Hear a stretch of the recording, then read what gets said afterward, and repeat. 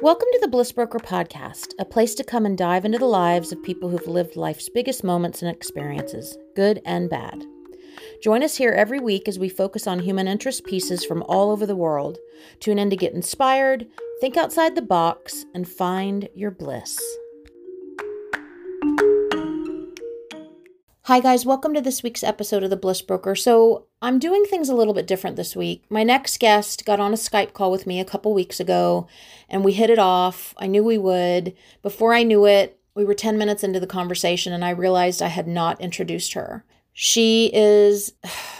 I've fallen in love with her. She was introduced to me by a peer of mine in my Podcasting All-Stars accountability group, Mr. Michael Bailey Brown. He's the host and creator of the Tangled Mind podcast, and he had his mom on, and they very openly discussed what it was like dealing with his dad, her husband, suffering from borderline personality disorder.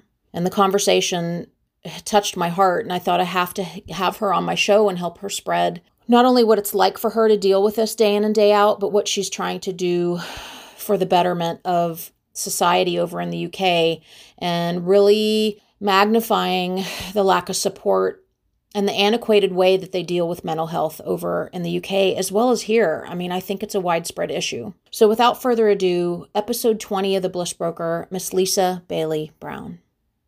The fact of being told you've got to stay at home, especially when things are all over the place and my husband's mental health is so bad. Yeah. Going out to work was my escape, my place to go to, for normality, if you like, for whatever normal is. But the COVID thing has made it so that I've had a lot of time to think about stuff. And recently, even last week, I found out that the job that I was doing was ended, and I was a bit gutted, and I was heartbroken really, because I thought this is what I wanted to do and it's fell to pieces. But I'm a believer that everything happens for a reason, and actually within the space of a few days I've had an outpouring of messages from people from my network that have been really supportive, and I've had job offers. I'm getting opportunities and suggestions for things that I can do that are not things that I ever would have thought I could do, because I've never had a very good self-belief. I'm not a very confident person. Yeah. But then I'm getting messages from ladies saying, I only joined the networking group because it was you, because you've made me feel so comfortable, because you're just really nice and smiley and laid back and don't feel intimidated by you. And I was just thinking, these people are seeing something that I don't see. Mm-hmm. And then it made me think, hang on a minute, so maybe I can do these things. So in the space of a week, my confidence has probably doubled, which I always struggle, because to me, being confident and what we call big-headed over here and cocky and being full of yourself is not me. I'm very much, I'm like you said, I'm an introverted extrovert. So when you first meet me, I'm quite shy and nervous. But then as the relationships develop, then I'm crazy, jolly, stupid.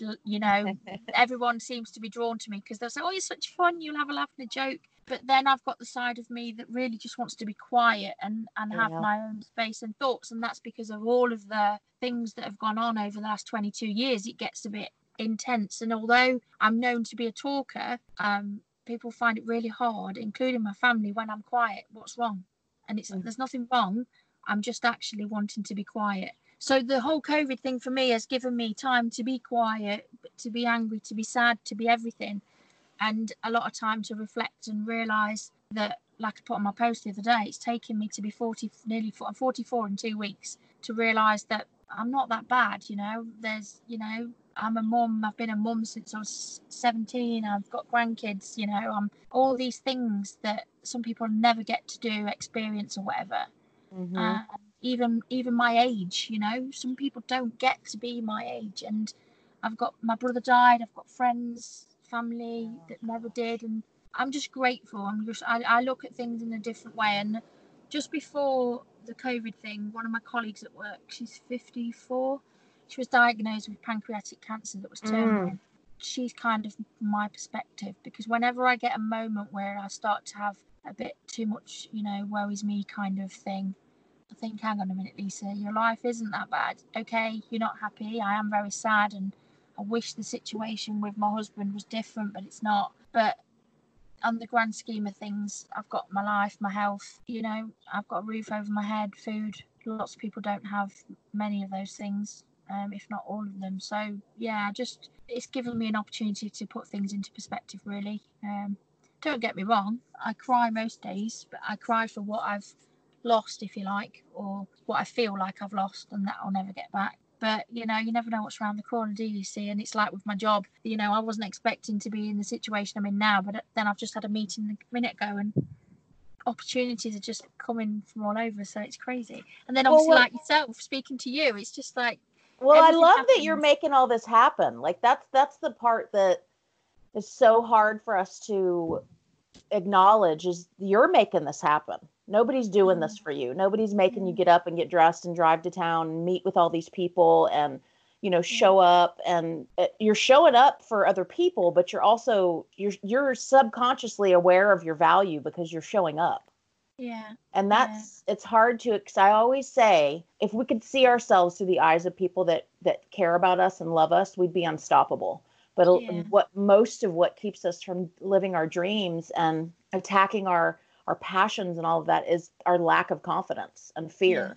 Fear is a real asshole. Like fear can keep us from doing all these beautiful things. And it affected me for a very long time too, because I was able to look back on my life when I started my personal development, like really hardcore, and look for the gaps, and I was able to go back and find the root of the issue. Like, why was I setting myself up for failure in these shitty relationships? Why was I letting men take advantage of me? Why was I choosing to be in some weird subconscious level with men that were broken? Like pretty much every single man that I've spent any time with has been addicted to something. Yeah. So through those relationships, I had to experience, and have to, but I needed it for sanity. I started going to Al-Anon because I was with a guy for 6 years that was a severe alcoholic. And, I found out he was selling dope behind my back and would leave and not come home for 3 days. And I mean, when I think back on that time in my life, it was about 10 years ago. I'm like, how in the hell did you survive that? I mean, I spent a lot of time in parking lots in between jobs, smoking all the cigarettes and talking to my girlfriends on the phone. And, I was just in severe, to varying degrees throughout most of my adult life, I was in survival mode. And so I had no time to stop and think about what I wanted. I spent a lot of my time yearning for what could be. Yeah. Totally. And I never thought I was ever going to happen. I had all these, I had a great life. Don't get me wrong. Running probably similar to you, running parallel with all that drama was me, Harmony, a girl that's naturally happy, naturally sees the positive, naturally can make friends, naturally loves to socialize and look at the bright side of everything. So running parallel with that chaos was a lot of really fun, great adventures. Yeah. So I don't like to tell, and that's because of my fucking strength, though. That's because of my perseverance. That's not any kind of, something I was given. I was finally able to accept and take credit for my badassery, for lack of a better term. And that started building. And I really people say, how did you get to the point of where you are now doing what you're doing? Finally doing something that I've always wanted to do, help people, podcast, interact with people from all over the world, help people, inspire people. And it's because basically I got sick of my own shit. I got sick of hearing myself moan to myself. You know honestly, what I mean? I think, right, you must be the American version of me, because absolutely kill me off. You're the same age as me. I look at you and I think, you look a little bit similar to me with your tattoos and everything. And then I'm like, hang on a minute, you just said the same sentence that I say all the time. When people say, how are you? What's happening? I say, do you know what? I actually don't want to talk about it anymore because I'm sick of my own shit. Literally. It makes me laugh so much. It's such, and that's what's crazy, is there's so much of us running around, and to look at us on the outside looking in, most women would never, we hide it so well, right? Yeah, we just function and we go through the motions, and we don't want to post anything negative. So, we don't want anybody feeling sorry for us, God forbid. So we put on our big girl britches every day and just go through the motions. But there's a lot of like sadness right under the surface, just like you, at the drop of a hat, you could start crying. At the drop of the hat, you could start going down into the doldrums and starting to fixate on all the bad things that have happened. And I'm telling you right now, gratitude changed my whole life. And it's something that comes up in a lot of episodes that I do here, because it is just, it seems hokey until you start doing it, and then the results come. Yeah. Just like you said a few minutes ago, having that gratitude and seeing that a lot of people don't make it to 44. Yeah, exactly. And you don't look 44. You look, so and I tell people that all the time if people meet me, because I'll be 45 in a couple months, and people are like, "Hey, you look you don't so look young." No. I'm like, how that happened, I have zero idea, because I've done the drugs, I've done the booze, I've done the cigarettes, most of my adult life. I started like kind of dabbling in drugs. I say dabbling, but my drug of choice when I was a late teenager was acid. And I did it responsibly, but I did love to get crazy. I mean, I loved to live life to the fullest. So how I ended up here with my health about me is, I feel like I'm here for a reason, and I'm sure you probably feel that way too. Yeah, totally. I feel like that there's something that I'm meant to do. And a friend that I've just made recently, actually, she said to me, she says, are you a spiritual person? And I said to her, I don't know, I've never really thought about it. And she spoke to me and she asked me these questions, and she said, I think you are, and you just don't realize.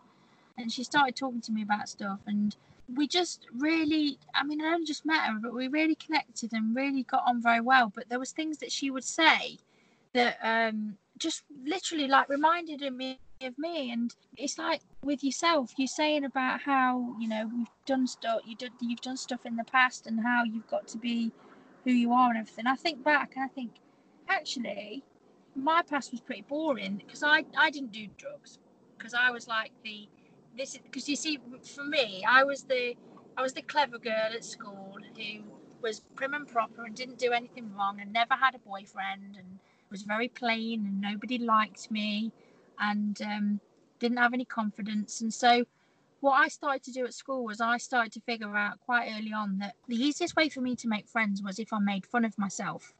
Because if I made fun of all of the things that they were making fun about anyway, A, it wouldn't hurt me because I was drawing my attention to it myself, and B, they thought it was funny, and then they became my friends. And that's kind of carried on all the way through. And but I don't know, sometimes I just think to myself, there is a reason I'm here. I don't know what it is. And every now and again, then I think, oh, maybe that's what the reason is. But then that passes by, and then I think, well, no, there must be another reason, because I'm still not fulfilled. I'm still not at that point. But sorry, I'm just looking around because there's a traffic warden driving round and round and round, and I'm thinking he's probably thinking, is she going to get a ticket? But I've literally just parked here and it says 2 hours, so I'm thinking, bye. He's just checking to make sure you're not doing something you don't need to be doing. Like, what's she doing in her car talking to herself? I can hear an American voice. What's happening? No, I totally agree about we definitely have something that we're here for, and whatever that is, I'm sure at some point it'll all become apparent. I know that I'm meant to help people. I wasn't planning on for me to have to help people because of my husband's mental health and all of that, and how that's come about, because I didn't wake up one day and think, oh, I'm going to marry a man who's going to be suicidal, and I'm going to witness all of this stuff. But what has changed for me in the last year, and again, obviously because of what you do, the personal development thing is something I've never ever looked at, ever, never even thought about it, because I've just been focused on being employed and doing my job for the company I work for. Never really thought about how I could improve myself or do stuff for me, because it's always been about everybody else. If it's not the kids, it was Matthew, and vice versa, and I'd put all of my feelings to one side. And then, so last year, last March actually, I joined a networking group online, which was it's a personal development group. So you go on each day and you do tasks that were sales related or business related, or all different manner of things, just to get you going and to get you fired up for the day before work. And it was really, really good. And then they had a live event that was going to happen up in Blackpool, Well, obviously I live down in Cornwall, and this is why my whole thing with the Yellow Brick Road, this is where the whole story came from. So Matthew had been ill since, well, he's been ill for 22 years, but he started getting ill again in 2015. And to cut a very long story short, we'd had a really bad time, but last year he started to get a bit better and was going through a good period. And so I decided to get back out and network, which networking is a massive thing down here in Cornwall and Devon, and get out and see people. But I knew that I wasn't a very confident person, so I thought I need to go somewhere and do something. So I joined this group, went to Blackpool, and when I was there was a chap who isn't your typical inspirational speaker from the English people's perspective of being suited and booted, a shirt and tie. He was very much like yourself and me, a tattooed chap with a bald head, and he'd wear baggy jeans and a t-shirt and looked like he was still from the 90s. And he'd previously done drugs and sold drugs, and he'd been shot at, and he'd got a really massive story of how he ended up being this entrepreneur networking chap who's got a massive business, blah blah. And so he did the talk, and there was other people as well, but when he did his, there was 2 slides that changed everything for me. And the first one came up and it just had the words fun, and when I read that, and even now I got goosebumps and I started to cry. And everyone in the room were strangers. I'd only just met them, so that was a massive thing for me as well, being the introverted extrovert. And I'm crying in front of all of these strangers. And it was the realization that Lisa, the Lisa that was no more. I'd forgotten how to have fun because I'd wrapped myself up in this bubble of Matthew's illness, and I'd become part of it. I'd become consumed with the whole mental illness, and the fact that because the incidents that happened always seemed to be when I'd had fun. If I'd had a drink and got drunk, then he'd have done something bad because he said, well, you look like you were happy and you didn't need me anymore. So then I'd stop doing stuff because I thought it was going to actually be me that killed him. It would be my fault. And so that made me cry. And then there was another slide that came up on the screen, and it was simply a picture of Brad and his son. And his son was into drugs, and you could see that he was in Manchester still, and he was going in the wrong direction. And he tried to help him. And it just said, I realised I couldn't fix everyone, not even my son. Wow. And I just thought, wow, I've been trying to fix Matthew and I can't fix him. I can support him, but I can't fix him. It's not my job to fix him, and I can't do it. And so when I came back from Blackpool, my brain was full of so much emotion and sort of different thought processes. And, you had a moment of enlightenment, sounds like. Unbelievably so. And I just thought, I know that, because in the March I'd started this networking group which was called Family Mental Health Support UK, and it was just aimed at, the reason I did it was to aim it at other family members so that they basically would come forward and I'd have someone to talk to who could relate to my experience as the wife, or even the brother or the sister or the mother or the father. And initially I ended up getting lots of people who were actually ill themselves, because there's, in the UK, the support is shocking. Even though, we have the NHS and we're very lucky, that the mental health system is just, it's neglected really. It follows a really old model from the 1950s. Everything's textbook. They've lost touch with the fact that it's the 2020, and the problems and issues that were around in the 50s are doubled, if not trebled, if not quadrupled nowadays with social media and the expectations for men, women. You've got to be this way, you've got to be that way, you can't just be you. There's just so much stuff going on. And yet when you end up with any form of mental illness, the waiting lists are long, you can't get the help and support you need, and people are dying on waiting lists basically because they end up taking their lives because they cannot control it anymore. And so I thought I was going insane myself, because I would sit there and I'd be thinking, what can I do to save him? How can I do this? What can I do? And it went round and round and round in circles. And then I realised that I couldn't save him. But I thought, well, I need to save myself. So I need to speak to other people and relate to them. And I tried to do that. And actually, unfortunately, the problem was that everybody that was online on Twitter and all of that, they were all from America or Australia or Canada. they were all in different countries. There was nobody coming forward from the UK. So I thought, God, I must be the only person in the UK that's husband's got BPD. What's going on? And I read loads of books to try and learn about it, and got lots of information given to me that was incorrect from the professionals. So then I thought, hang on a minute, I'm going to set my own thing up here. I'm going to do this, and I'm going to try and help people and get them the help and advice that they need. And when I'd come back from Blackpool, I've always loved The Wizard of Oz. The Wizard of Oz has always been a favourite story of mine, and I know that there's lots of quotes from it that have always meant something to me. And even last week, you know, the quote that where she says she had the power all along, just had to learn how to use it. That's kind of how I feel now, because I was given a platform to do the networking, and that's ended. But that doesn't mean that I have to stop. That platform's gone, but I can have my own platform, you know. So there's always been things that come from it. And the irony was, when I was in the Blackpool, the chap said, find your, because he wears Adidas trainers, the old school Adidas Samba or whatever they were. And he said, you know, he's got like hundreds of pairs of them. He has a brand new pair every time he's going to do a live event. And he said, find your shoe, find what's your thing. So I thought, red shoes, Dorothy, Wizard of Oz. So I went back and I dug out the wardrobe, these red shoes that I'd got. And it was so funny because I went back to my first networking event after it. And I walked in and I was like, sat down, and then it came to me to speak. And I was like, hi, everybody, I'm Lisa Bailey Brown, or LBB for short. And and I was all jolly. And then I sat down and they were like, holy shit, where did that come from? We've just learned more about you in that one time than the last 6 months of you networking. And I was like, it's the red shoes. It's the red shoes. What can I say? I left Kansas, which was Cornwall, and I went to Oz, which was the bright lights in the big city of Blackpool. And I've come back and I've just inspired, and this is it. And so that then changed things again for me, because then I started to be noticed as being somebody who was no longer quiet and frightened and sat there like, you know, oh, I sell plants for a living and hiding and putting my hand up.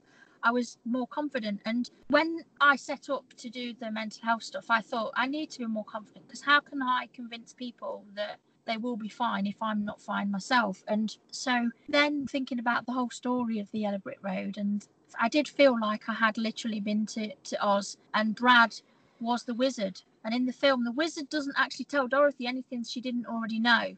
It's just that she has to go through this process to realise it, and realising that she did have the power.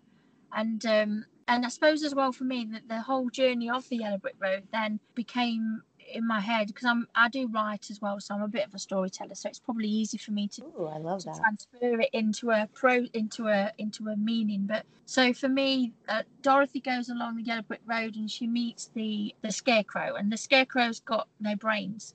Well, I felt at the point when I went back out networking that I didn't have any of my own thoughts anymore. My brain was frazzled and consumed with dark suicidal thoughts, self-harm, everything that was bad and awful about my husband's mental health. And so when I went back out networking, my brain started to work, because people were talking to me about what their businesses were and what they were doing, and I felt inspired and I felt absolutely triggered into doing good. And then I carried on a bit further and I met the Tin Man. And obviously for me, the most painful thing in all of this, and it's never going to change, and my heart is always going to be broken, because the man that I married and loved, he's not actually there anymore. There's a different man that's there before me, and I feel like I've lost him, and my heart's always going to be broken. And the Tin Man didn't have a heart, but by meeting a lot of ladies in the networking group that became my friends, they gave me a lot of love and encouragement. So my heart was not fixed, but my heart was being soothed by other people.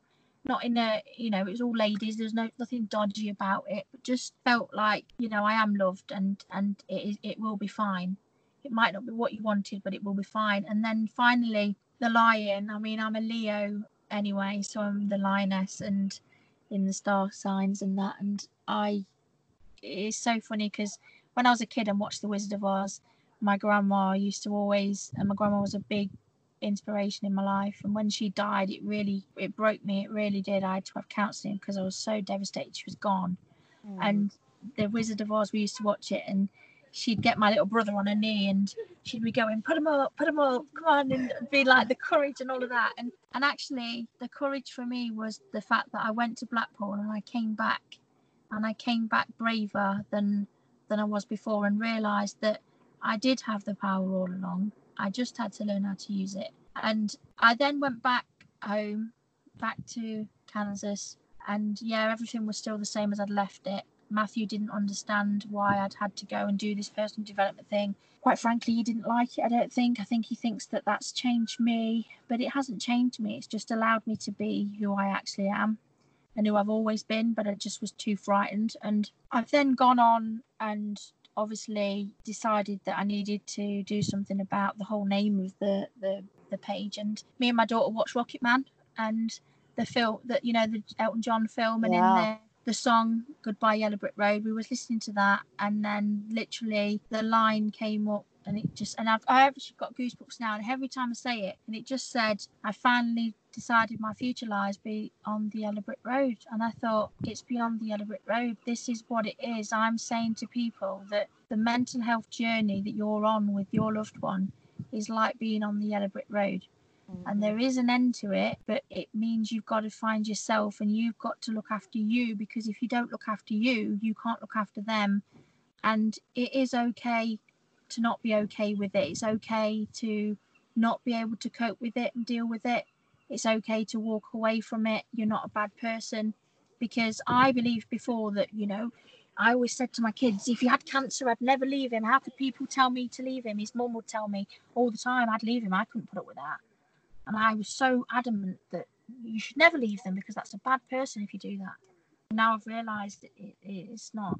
You can't help it. You can only do so much. And to accept the fact that if he ends his life, it's not my fault, is a massive thing. And obviously for him, he sees it as a negative, because, and the kids do, you know. Michael's a bit different because he doesn't live with us, but the daughters, especially the middle daughter, she really struggles with it, because she says, well, you've always done everything for dad and now you're not. You know, why aren't you doing it? Why aren't you the same? It's you that's changed. It's not dad. And how old is she? She's 23. So Michael's 26, she's 23, and the youngest, who's Matthew's biological daughter, is Bethany, the youngest. She's nearly 18.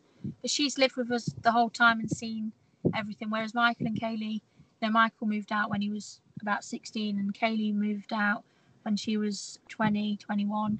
So they've not been at home and witnessed everything the same way that Bethany has. So she has a different outlook on it. But it is very difficult, because when you think to yourself, when you've got older kids and you try to explain to them how you feel about stuff, that they'd understand it more. But it's harder, because when they're small, you don't have to explain the ins and outs and the details, and nobody wants to share details with their kids. You don't want your kids to know the ins and outs of what's going on. You know, I've tried to protect them for so many years of what I was feeling. They wouldn't see me cry. I'd go and cry in the bathroom. You know, they wouldn't hear the conversations, because they'd be tucked up in bed and be asleep. Whereas now there's no moving away from it. They're there all the time to see and hear.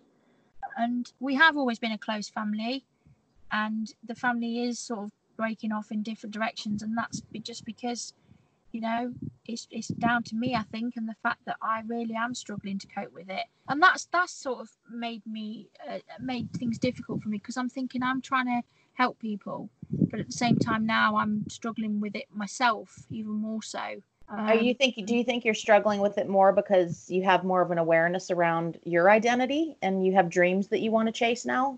Yeah, because I feel that in order to live the dreams and the life that I really want to, I'm going to have to make choices that I never thought that I would make, and also hurt people that I never thought that I would hurt, because not intentionally, but because if I stay as I am now, going round on this merry-go-round that's never ending, I'm going to fall off. Mm-hmm. I'm going to fall off, and I'm going to get hurt myself. And, you know, the doctors have said that the chances are that Matthew will take his life, and we've all accepted and realised that will come at some point.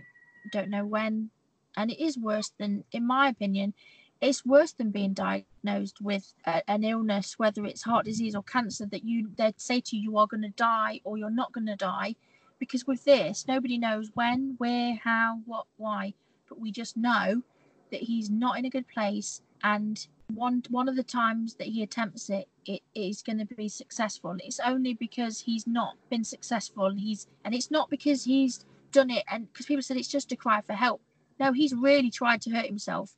he's got more lives than a cat. And a few of those occasions I've been there. And also, again, with that, I started to think that that's what my reason was. That's what my purpose was, to save him. Because the first 2 times he did it, I was there. First time I got the police and the fire engine and God knows what else came out to help him and save him, because he was trying to gas himself in the car. And the second time, only a month later, he tried to hang himself. But by a stroke of luck, I happened to be in the UK. When you go to a nightclub or a bar, there's always a bouncer to stop the women going into the men's toilets, because the women's queues are always massive. The women go to the men's, and it's like they don't want that for obvious reasons. Well, this particular time, me and my friends got past the bouncer and got in, and we shouldn't have been in there. And we were in the cubicle, and I looked up, and there's Matthew with the belt, and he was hanging himself from the toilet system at the club.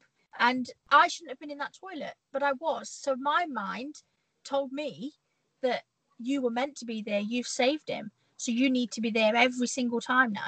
This is what your life is. You've got to save him. But the more I was getting embroiled in that, the less of myself was there. And I was just, panic attacks. I wouldn't eat my food. If I tried to ring him at work and make sure he was okay, if I couldn't get hold of him, my anxiety was so bad that the palpitations would come and I couldn't eat. I'd go to the toilet, I'd have a bad stomach, and my kids would be going, "Mum, he'll be fine. Calm down. You're getting yourself in a straight." I'm on medication now for anxiety, because my anxiety has always been bad. I have, I suppose, what you would call a death phobic. Same as my mum, I've always been frightened of death, and my brother dying when he was 17, that made it even worse. So all these things were there anyway, but then escalated and became more because of what was happening with Matt. But you see now, the medication's working because it's stopping me from being so anxious, and I'm a bit more laid back. But that's not just the medication, that's also because I've accepted now that I could sit there and worry all night if I can't get a hold of him. But if I look back, every single time he has phoned me back, and he has just been busy, and he's not died.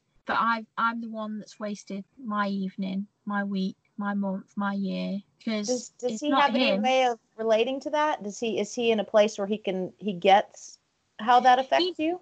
Yeah, he knows. I mean, when we was driving back from Nottingham the other day, when we took the grandkids back, I played Michael's podcasts to him through the car, so he listened to all of them, and then the last one came on was mine, and I didn't switch it off, and he listened, and he tries to make jokes about stuff, and then at the end he just held my hand really tightly as if to say, "I know." And my daughter Bethany was crying last night, and he was at work, and she said, "He does know, Mum. He knows exactly what he's doing, and he really doesn't mean it."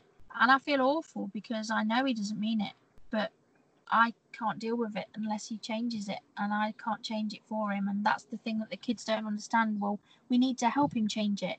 I can't stop him from drinking. He doesn't think he has a problem. Drinking for him helps his brain relax and makes him feel better, makes him feel easier that he can go and hurt himself. I then get triggered and frightened and worried, and it just goes round in a circle. But I can't stop him drinking. I can't physically tell him. I've spent years telling him, "You're not drinking, you're not doing this." And then I realised I can't control him. He's got to control himself. And until he can do any of that, we are going to keep going round in this circle.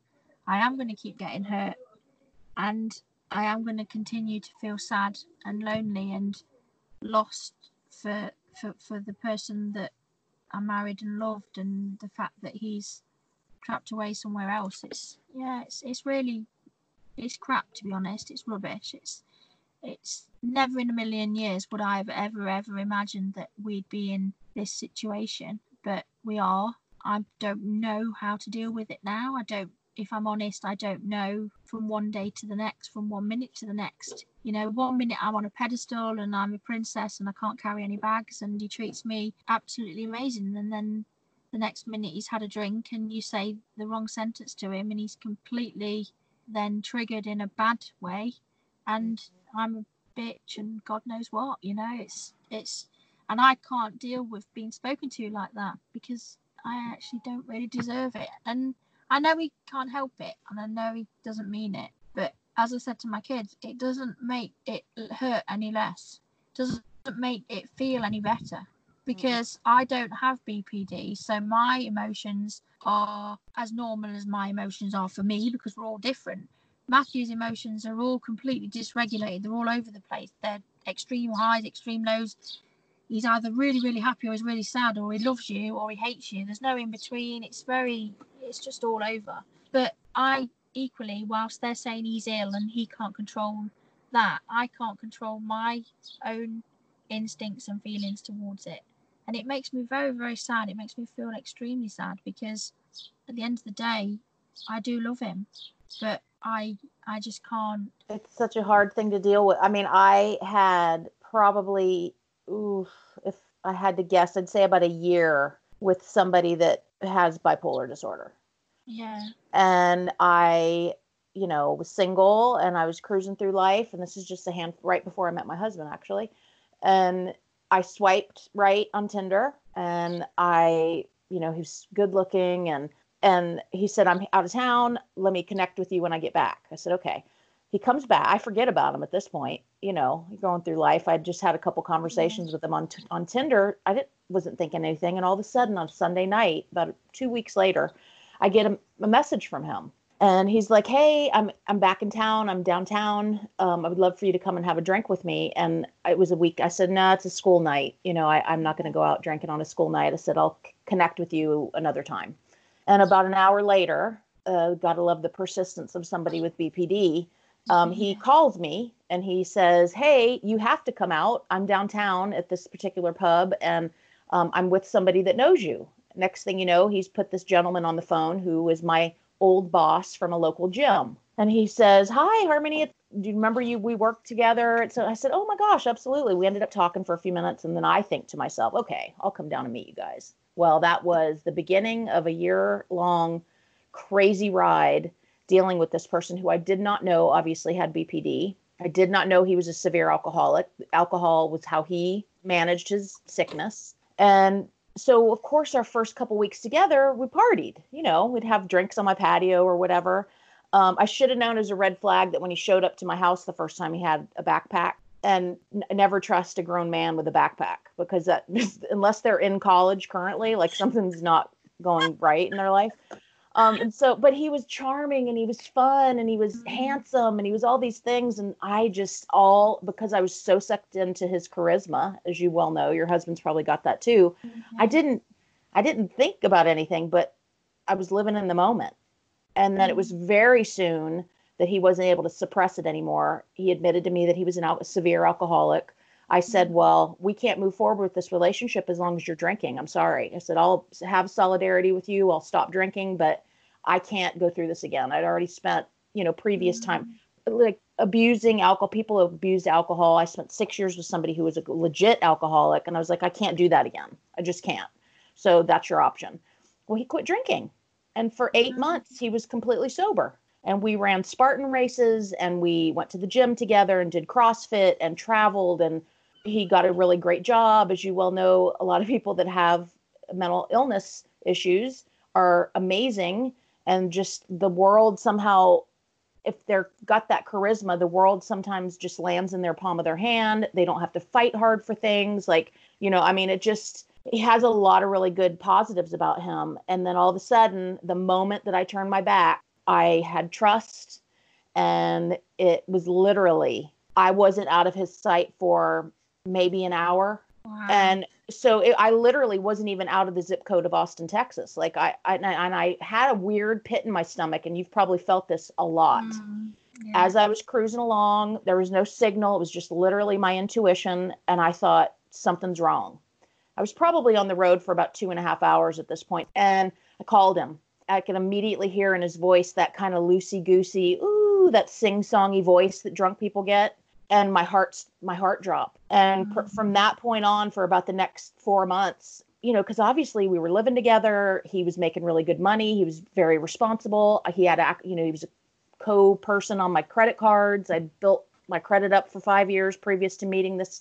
I don't mean to say that mean, but he drove me. It's hard not to. I know that he struggles with mental illness, but he literally took my life and put it in a food processor and turned the power button on. And I was left just my life was in shambles. And so I had to then pull over the side. He charged all these concert tickets and, was seeing another girl in the apartment complex. And, I had to like do some investigative work to find out all this was going on. But in a literal short amount of time, I had to get the apartment sublet from Asheville, so North Carolina to Texas. Thank God for Facebook. I had all of the stuff that I'd purchased for the Austin apartment. I had to find people to come in and purchase it. Because I, had all this credit card debt because I had bought a bunch of stuff on the credit cards. Yeah. He had before I knew what was going on. He had used my credit card somehow. I still don't know how to pay for Ubers. Just when I think back on it now, I'm like, how in the absolute hell did he manage to do that? But, that manipulative thing that's like naturally in people that are suffering with that kind of thing, it just rocked my world. I've never experienced anything like it in my life. And I know that, long story short, I supported him. He ended up coming back here. I told him, I said, I can support you. I will stand by you as a friend. Romance is off the table. As long as you're working towards your sobriety, I will help you in that in any way that I can. But there's no future relationship for us. We're not going to ever be a couple. But whatever you need to do, since you were living with me, I will help you get on your feet and connect you with your family members, whatever. So I, went and visited him at the mental hospital, which was the hardest thing I've ever had to do because, he had a breakdown. I never let him come back to my house. So when we came back to North Carolina, there was about 2 months there where he was trying to get his what together. And now he's since back in Texas. But so I would go visit him and I would take him food and I would, order him a pizza to the, to the mental hospital so he could eat. And I was a supportive friend, but that love was still there. That compassion from a human being to a human being was still there. And just in that short amount of time, it broke my heart for him. So I couldn't imagine a 20-year relationship watching somebody go through that, like what that does to your insides, what that does to how it changes your perspective on the whole entire world. And, the fact that you are coming from a place now that you've been going through this for so long that you're fighting. I mean, you're not only fighting for yourself and your sanity and your future, but you're fighting for, your children and stuff, that goes without saying, and your grandchildren, but you're fighting for your country. And that's huge because you're putting your efforts into that understanding, that empathetic understanding. There's so many people in your country that are dealing with trying to support somebody they love that's got a mental illness issue. That's hard. But at the same time, it's got to be so rewarding, right? Yeah, it is, because I think that when I started doing it, as I say, it was selfish reasons to begin with. It was because I just wanted someone to talk to. Mm-hmm. But then as it went on, I had a conversation with a young girl who was 23. She'd been on some sort of Mumsnet app, and somebody had said, "Oh, you need to speak to Lisa from Beyond the Yellow Brick Road." And this lady was based in Swindon, and I always remember thinking, "That's funny. She's in Swindon. How has she got my details?" Well, it later turned out that I didn't realise, but it was Michael's girlfriend, Olivia. She was on this Mumsnet thing and she'd seen it and she'd said, "Oh, speak to Lisa." So, but I only found that out about 6 months ago. So I spent ages thinking, how does this woman even know I existed? But she sent me a message outlining her story, and I just felt that I needed to speak with her. So it was late at night, about midnight, and I said, "Look, if you give me a number, I'll call you. We can have a chat." And I listened to her, and she described her whole story with her husband. And then I said to her, "Right, well, I've got goosebumps because it's literally listening to my own story." And I said, "So I'm going to tell you now how I did deal with things, but then I'm going to tell you how I now deal with things." And at the end of it, she said thank you, and she went away. And then she messaged me the next day and she said, "I just wanted to say thank you because you don't know what you've just done for me." She said, "I went straight off the call and I went into the bedroom and I put my arms around my husband and gave him a hug and told him that it would be okay." And she said, and he started crying, and for the first time ever, he opened up and spoke about it and told her all the things he was feeling. And she says, "And now we've made a plan. We're going to go to the doctors together and we're going to get him seen." And then about 6 weeks later, she messaged me again saying that ever since the conversation that me and her had, she realised that she was going to go down the same path as me, and she stops herself, and now she's helping him, but she's helping him but helping herself at the same time. She's not doing everything for him, which, as I said to her at the time, I'm just a peer-to-peer support group. I'm not an experienced, medical professional, but in my opinion, the people that have experienced it actually know more than some of the professionals, because the professionals have learnt from the textbook that I said earlier is a very old model, and we live with it day in, day out. So we know what our partners, brothers, sisters, whatever are like, and we know what the triggers are mostly. We know what to say and to do mostly. Doesn't mean we don't get it wrong, but we give them more chance than what normally happens when they go into hospital. I mean, Matthew, when he went into hospital in Cornwall, he already suffers with social anxiety, but he got in there because he was suicidal, and they took his shoelaces and his belt off of him, but didn't think to take his bed sheets off of him and give him anti-ligature sheets. But he tried to hang himself with that, and then they shouted at him like he was a child, because he'd basically FaceTimed me to say good night or goodbye, but I could tell, I knew what he was doing, so I got him to show me. I said, what's happening? And and he just showed me, tied the bed sheets. So then I left Bethany on the Skype call and talking to him on FaceTime, and I phoned the hospital, and we were still on the call when they went in the room, and they shouted at him like he was a child and said, you can't be doing that kind of thing. And so I obviously then, I was a voice that they didn't like, because I was in their ear telling them that you can't do this. You can't bring someone into hospital and who's already got social anxiety and then expect them to go and sit in the community area and sing Kumbaya. I said he wouldn't sit in the community area singing and dancing and anything when he's in a good place, never mind when he's thinking about killing himself or hurting himself in some way. I said, so you're just adding to it. I said, I'm well aware of the fact that you need to stop them from isolating themselves. I said, but at the end of the day, Dr. Giva, who was his psychiatrist, she's gone back to New Zealand, to South Africa now, which is really sad because she was brilliant. I said, but she said to me, if he wants to sleep, let him sleep, because that's his safe place. Let him go to his safe place. He will be safe. You'll have time to relax. He'll come back out of it and he'll feel better. Because for years before, I was told by the doctors, don't let him sleep. Tell him he has to get up. His mum would be saying he can't stay in bed all day. Get him up. So then I'd be saying get up. Then he'd fall out with me. And I'd be the one that was in the middle of this fallout when everyone else around me saying, tell him to do this. And then they'd leave and go home and have a happy life. And it's just learning. You get to know yourself, what your loved one can and can't do. Sometimes you've got to be the voice for them. But again, that in itself sometimes is really difficult, because I don't always want to be the voice. I don't want to always be the one that's got to explain stuff, So I mean, and then too, codependency for me, I know that's not the case for everybody. Yeah. But codependency was a part of my life. I was codependent in every relationship I was in. And it just, until I made peace with that and I understood what codependency was, nothing was ever going to change. And I didn't like being codependent. I didn't like, for me helping was a distraction. With the guy I was with for 6 years, it was an alcoholic.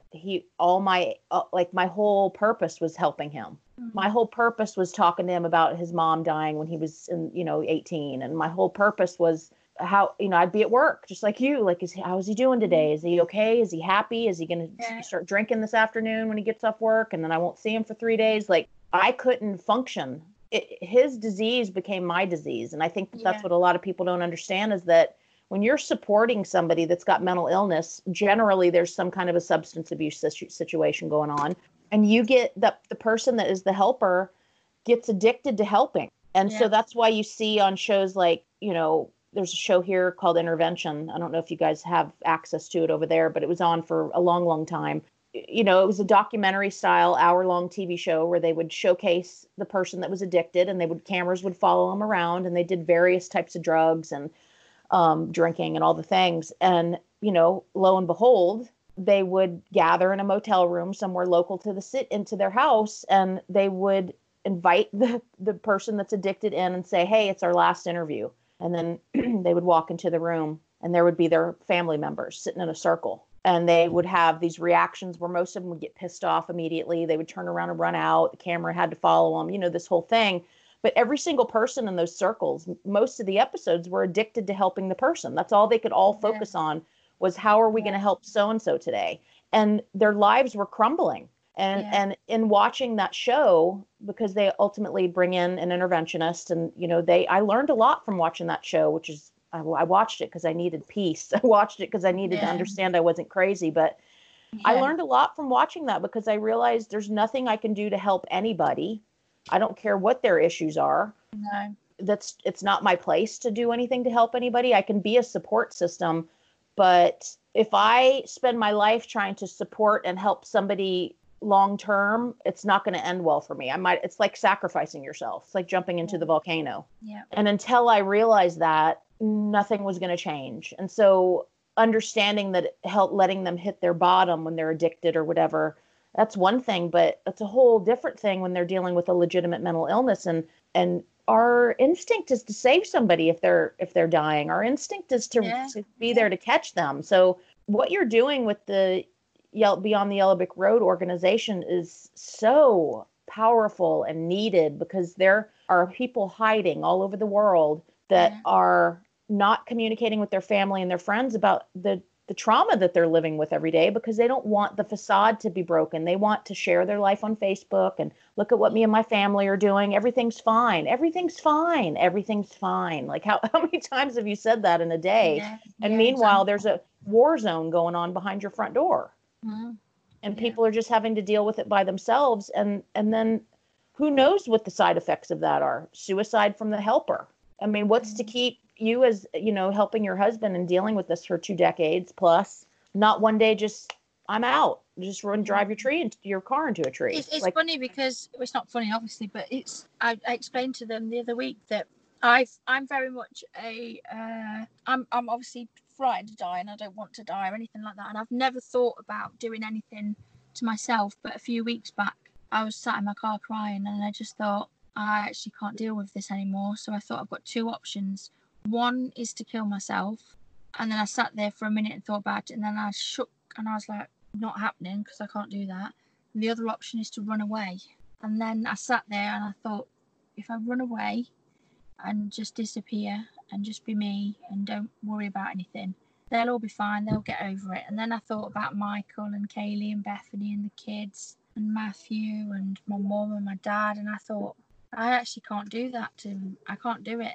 But that feeling, the fact that I felt that feeling, that in itself made me feel so bad. I felt so sad that I've allowed myself to get to this point feeling like that. And well, it's been your identity too, right? I mean, your identity has been his caretaker, his helper, his support system. Yeah. Well, that's another thing. So like in this country with the whole mental health system, they do a carer's assessment because you're his carer. And I'm saying, no, I'm his wife. Yeah, but you're his carer. No, I'm his wife. Yeah, but you are his carer. So basically what you're wanting me to say is that I'm signing a bit of paper to say that I'm responsible for him. So whatever happens, it's not your fault. It's mine. And I said, but it isn't mine. I said, I'm his wife. I look after him because that's what you do for the man or woman or child, whoever that you love. It's what you do. It's not a job title. It's just what you do. And I said, and you're just basically wanting to pass it on to somebody else because whatever happens, no one could say that he had a carer. It was his wife. Look at this bit of paper. She signed it. Yeah. But yeah, they don't like people like me because I am quiet and stuff. But if you really piss me off and rile me up, then I will. I'm 5'2", but I can shout. Have you ever, and this is just out of curiosity, but I'm sure people, when they listen to this, they're going to relate in so many levels and may wonder the same thing, but have you walked through the steps in your head of what life would look like for your husband if you weren't there? Yeah, and it's always horrible. That's my biggest fear, is that he'll kill himself and it will be my fault because I know he loves me. Yeah. And I don't think he could deal without me being there. So that's, yeah.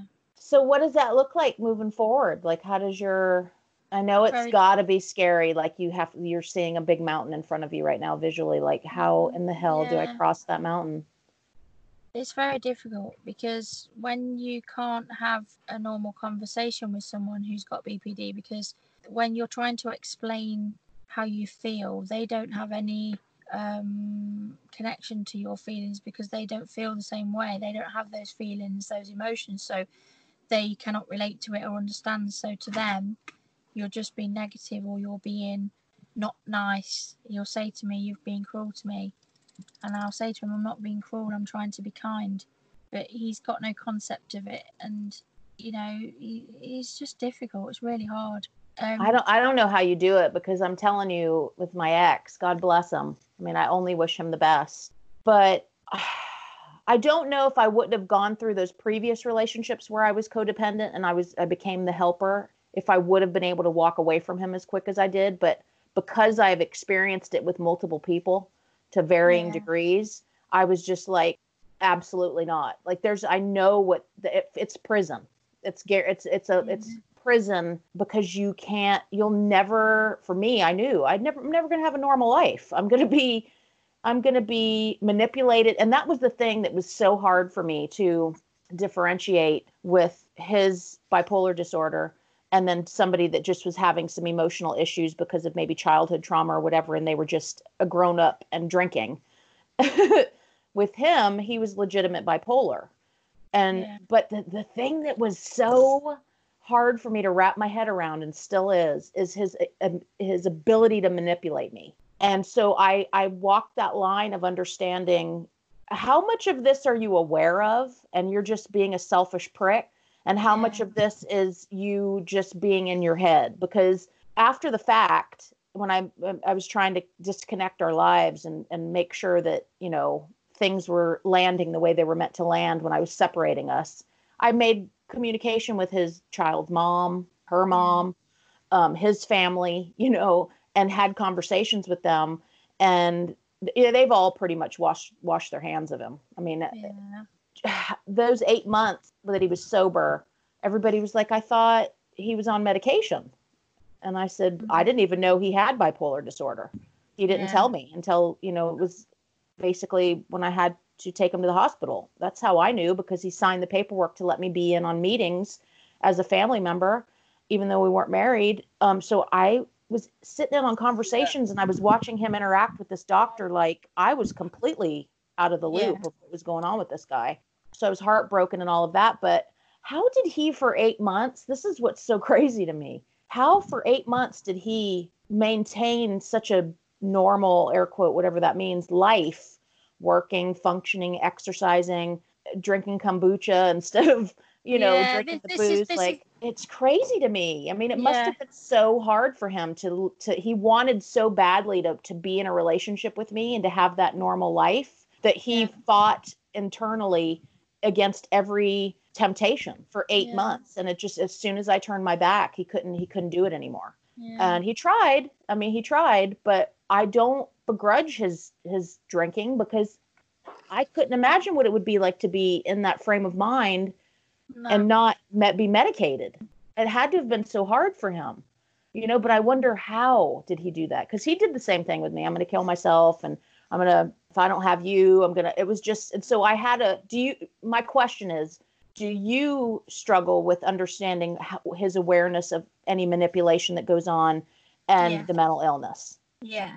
I only because other people have pointed it out to me that that's not a trait of the illness. That's just him being an arse. And then I go, but well, no, because that's he. I used to think he was a narcissist because some of the things he would do, and then when he was diagnosed, I realised that the symptoms are very similar to that. But Mm-hmm. the way that all the things over the years that he did. So, for example, I accidentally crashed his car into the side of the house, and yeah, it did cause a lot of damage, but it was an accident. My heel on my shoe got stuck under the accelerator, and I couldn't get my foot off. But he didn't speak to me for 3 weeks. Now, most people would be angry and shout, but he ignores me for weeks at a time. And at Christmas just gone, you know, his grandfather passed away, and he was the only one there that was drinking, and he ran out and he said go to the shop and get some more, and I said no. And so then he just wasn't happy, and he ignored me, and he ignored me till about the 7th of January. That was the 30th of December. But you see, the problem is, because Matthew, as he was before, when he's been in a good place, he's a loving, kind, funny, we're compatible in every single way, shape and form. But for that 20% of the time when he's not good, that 20% is really hard. Oh, I know. I mean, I can't, the only way that I can relate is just that feeling of no control over the situation. That has got to be the hardest thing that I've ever dealt with in my entire life, amongst different relationships I've been in. It's been a pattern. And I honestly feel like I got addicted to that. I learned about once I started doing personal development, I learned the reasons why I was subconsciously choosing these relationships, because in finding people that were more broken than I was, I didn't have to put any focus on my shit. And I could just be the martyr.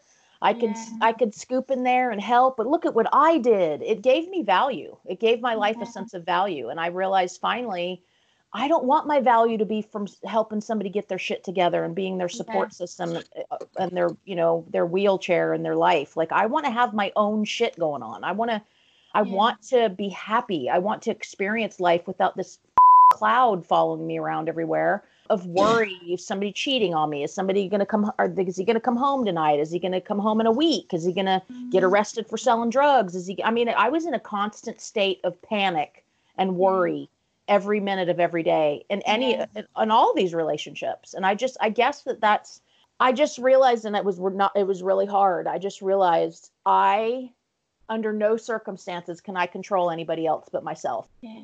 And so how do I want my future to look? And so seriously, Lisa, like, until this last couple years and separating myself from my ex and really just grabbing my life by the balls, I started working out. I started, you know, just really taking care of myself and putting myself first above everybody. I didn't know life could be this way. And I'm 100% convinced that the husband that I have, it's the first time I've ever been married. We got married February of 2019. I know for fact that I would not have been able to get somebody as awesome as him and so loving without the drama and all the things, just a whole, real, beautiful person. There's no way I would have gotten him to want to marry me, because I would have sabotaged it. I wouldn't have felt worthy of it. I would have done something to screw it up.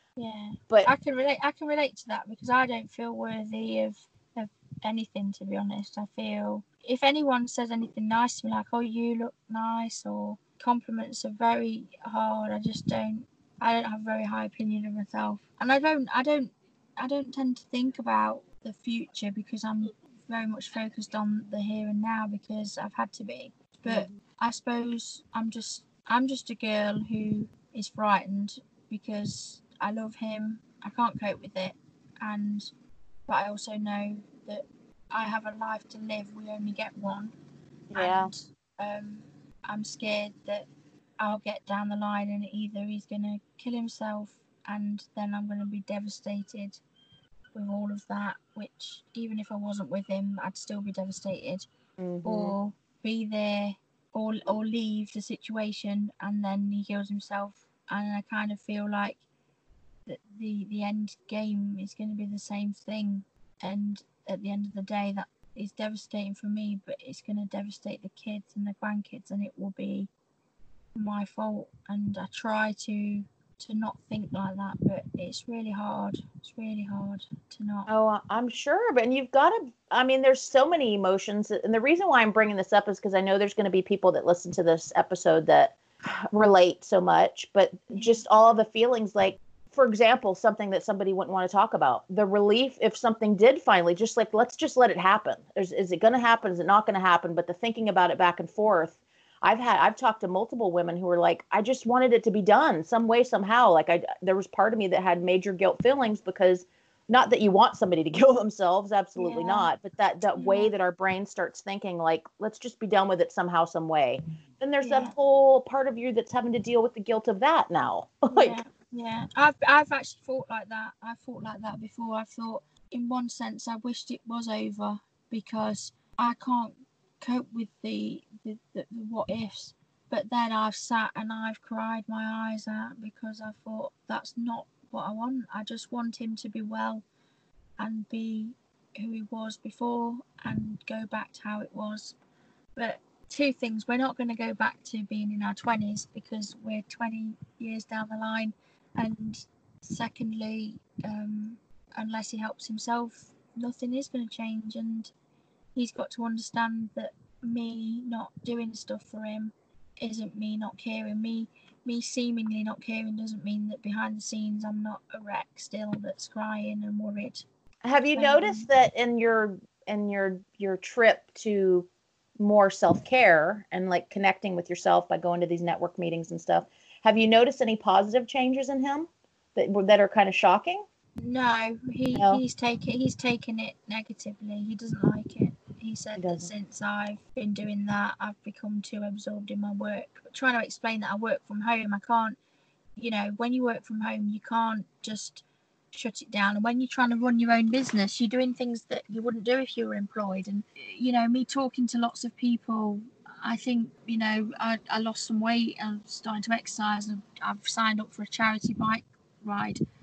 And it's kind of like, you can't do that, you won't do that. And I spoke to a mental health nurse and she said, that's because he's frightened that this is taking you away from him.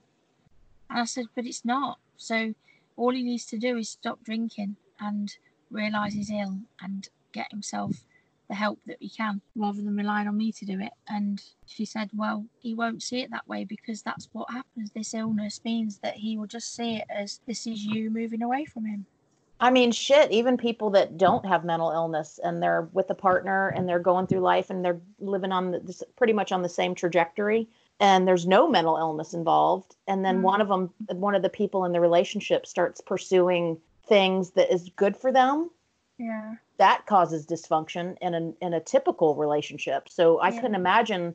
I mean, I've been with plenty of people. If I started making better choices for myself, they took it personal, because what happens is when you're, it's happened with my friendships. Like if the better I've done in my life, the more it highlights the areas of their life that need improving. You know what I mean? And so in order to, that's why you'll see as you start rubbing elbows with different people, meeting people in your charity bike run and all of that stuff, you're going to start rubbing elbows with people who are people that you want to aspire to be like. They're people that, and I say this, I've said it on almost every episode of the podcast, that's why it's so important who we surround ourselves with, because if you hang around a barbershop long enough, you're going to end up getting a haircut. And so the people that you choose to be around, you just naturally, organically start wanting to be how they are. And whether it's a bad group or a positive group, I'm sure you running with these people that are networking and having conversation with that Brad gentleman that's an inspirational speaker and entrepreneur, like you're going to naturally gravitate, and because you're going to look up to them and you're going to see that these are people that are not just well put together. That's just who they are. They're people that have struggled with trauma and tragedy, that have overcome that and are now, I mean, I can totally envision you standing at a podium telling your story and making and being what I love to call a ripple creator, and sharing your story and inspiring people that are sitting in the audience and listening to you. And you could have a role in changing their life forever for the good. And that is so empowering. Like that's so, it makes me look up to you that you have the courage. That's why when I listened to that episode with you and your son, and for people listening, her son's got a podcast called the Tangled Minds podcast. He's in my podcast accountability group and he's doing a great job. But I listened to that episode with you and I couldn't stop listening to it. I mean, I was sucked in. That's why I reached out to you to have you on the podcast, because I just was so taken aback by your story. It really impacted me for a lot of reasons. Had I never dealt with anybody that had mental illness, I would still been impacted by your story, because how could you not be? You have devoted your entire life to other people. You have devoted your entire life to the care of your husband. and to make sure that he's okay. And in doing that, you have suppressed every single want and desire for the most part that you've probably wanted. And now to be in a place in your life where you're taking baby steps, which I think is what's important for people that are going to listen to this episode, it's taking those baby steps, even though it's painful and it's uncomfortable and it's awkward and you immediately want to turn around and go back to where you just were, you're still doing it. Yeah. And that is, if it takes you another 10 fucking years to get to where you want to be, at least you're taking steps forward. And that's what I think is important. That's why I wanted you on, because I wanted people to hear the truth in your voice. I wanted people to hear your story, and because there's going to be so many people out there that are resonating with everything that you're saying, and they don't know how to, they may never take a step forward. And so the fact that you're in Plymouth, you've gotten up, you've gotten dressed. Do you have your red heels on today? No, I've actually got flip-flops on today. Oh, still love it. Yeah, I don't think I could walk on the cobbled floor here, to be fair.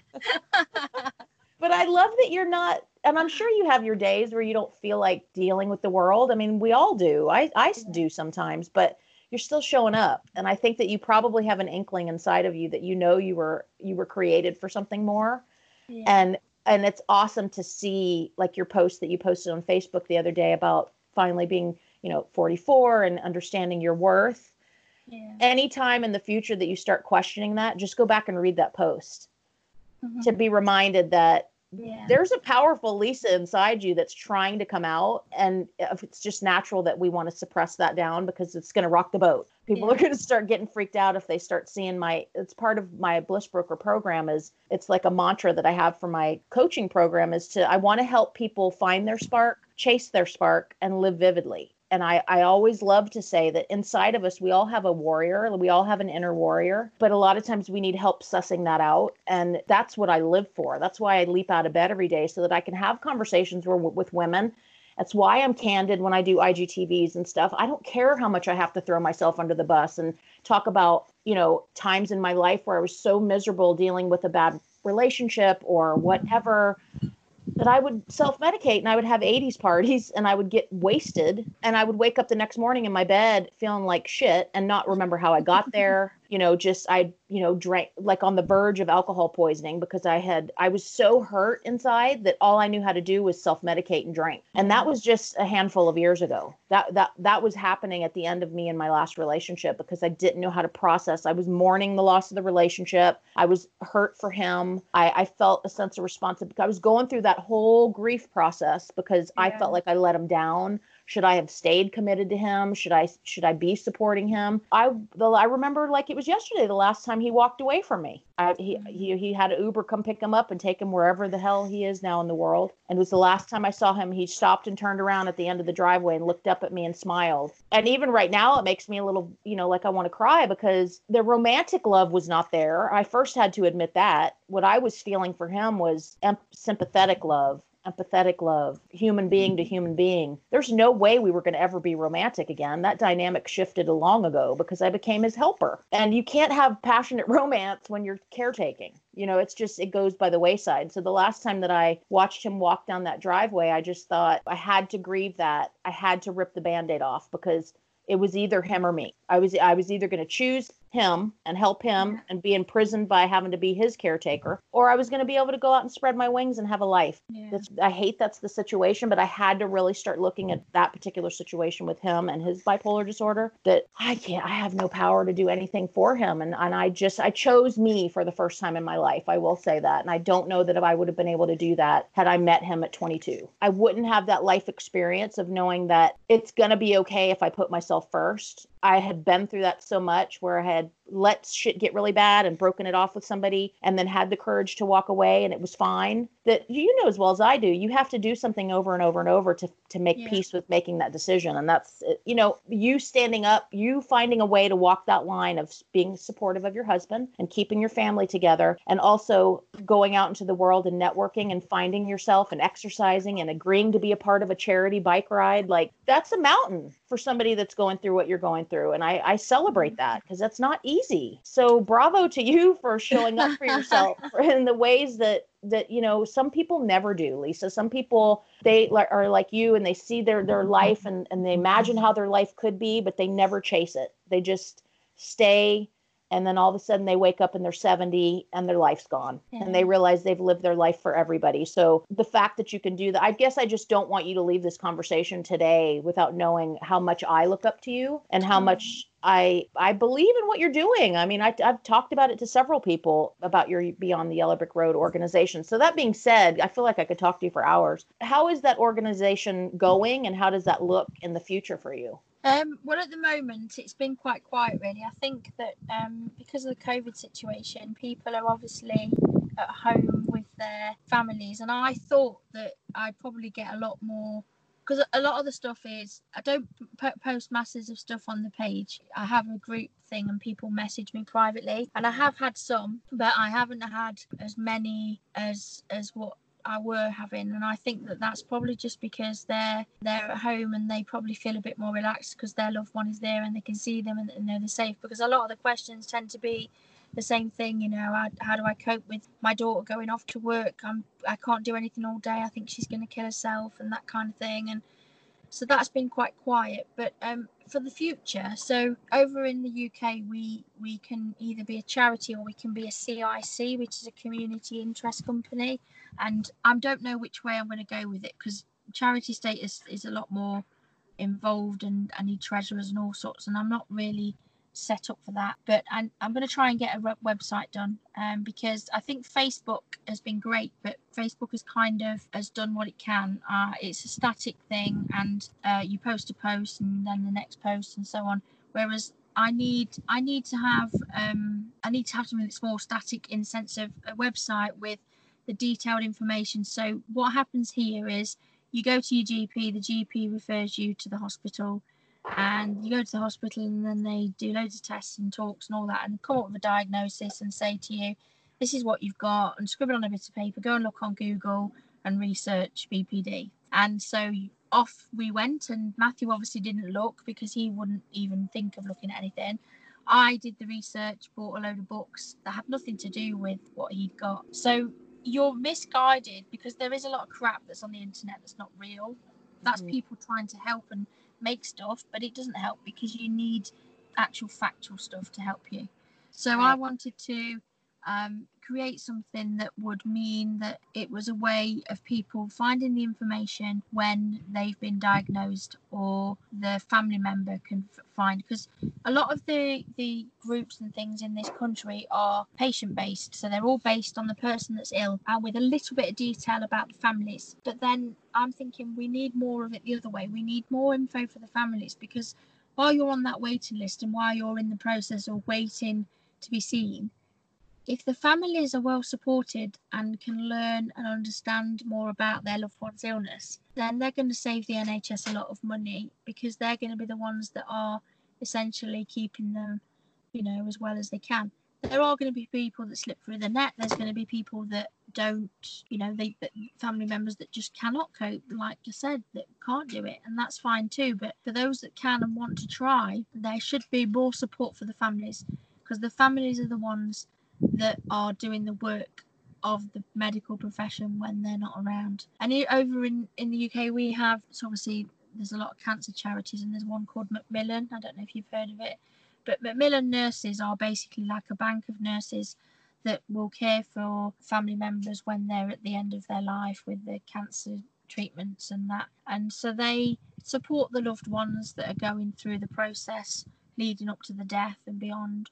They help them financially, they help them with information. And I just thought, if I could do the same sort of thing, so what Macmillan is for cancer families, if I could do the same with Beyond the Yellow Brick Road for the families with mental illness at the focus, then I'd be happy, because I could safely know that I've helped people. But that's a long way off down the line, because I don't have any money, so financially it's not something that I could put money into. And obviously with COVID, lots of people have got issues, but people don't have the money to donate and such like that.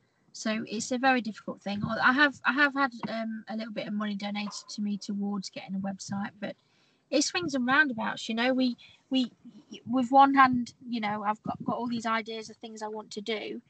On the other hand, I don't have the money to do them. But if I always said, if I won the lottery, if I was rich, there's no two ways I would be putting money into the mental health system, because wherever you are in the world, whoever you are, we all have an amazing thing, and that's our brains. And for some of us, unfortunately, our brains can lead us in a direction that's not so great. And it doesn't matter what we do, what we say, the brain is controlling us, and we can't control the brain, and sometimes we're not lucky enough to have that control and do things that we shouldn't be doing. And sometimes it's just because somebody's a bad person. It doesn't necessarily mean it's mental health, but we all deserve a chance to try and be who we should be. And if there's no resources out there for helping people, then that's even less of a chance, really. Something like an organization like Beyond the Yellow Brick Road, I could totally see people standing up for that and donating. If you had,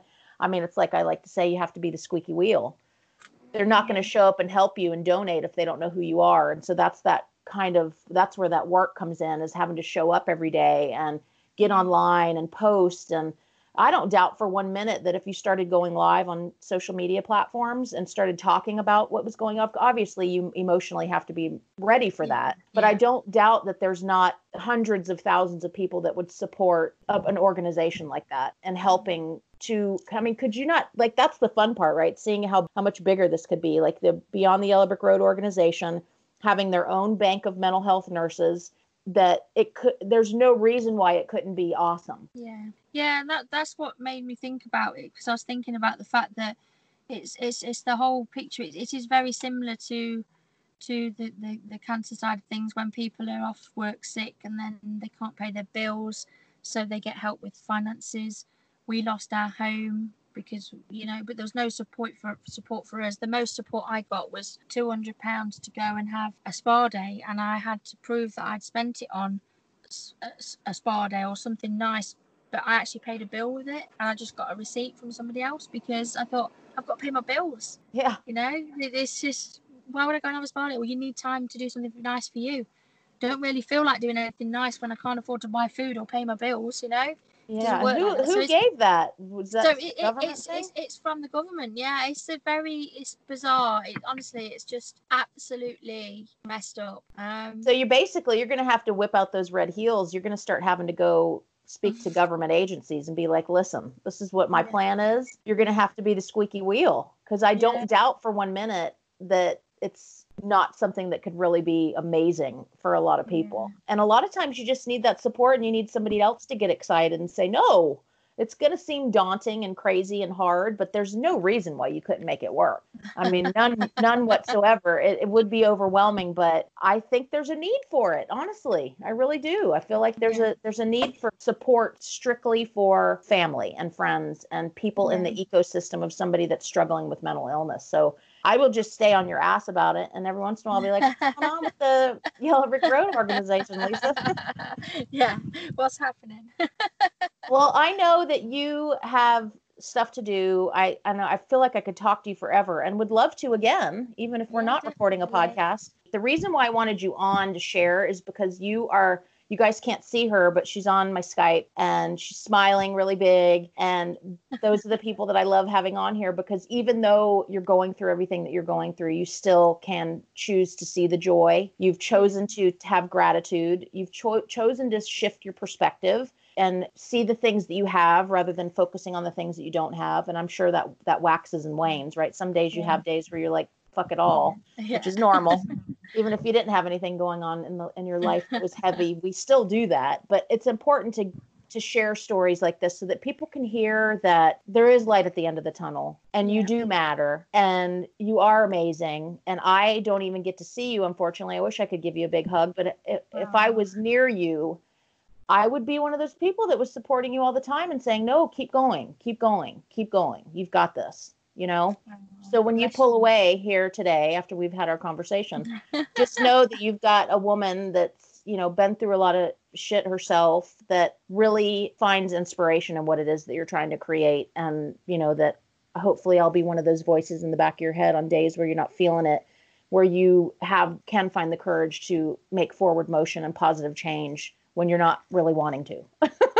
because that's what Definitely. community is about. That's what I love Yeah. about, my accountability groups and checking in. I mean, even on the podcasting accountability group with your son, we check in with each other every day, even if it's not about podcasting. I mean, we've been doing that for months. And so I've got a all female accountability group.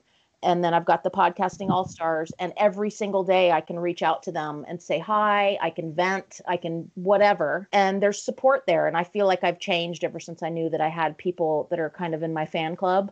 We Yeah. all love each other, even though we've never met in person. So there's the power and support. Yeah, definitely. And I do really appreciate it.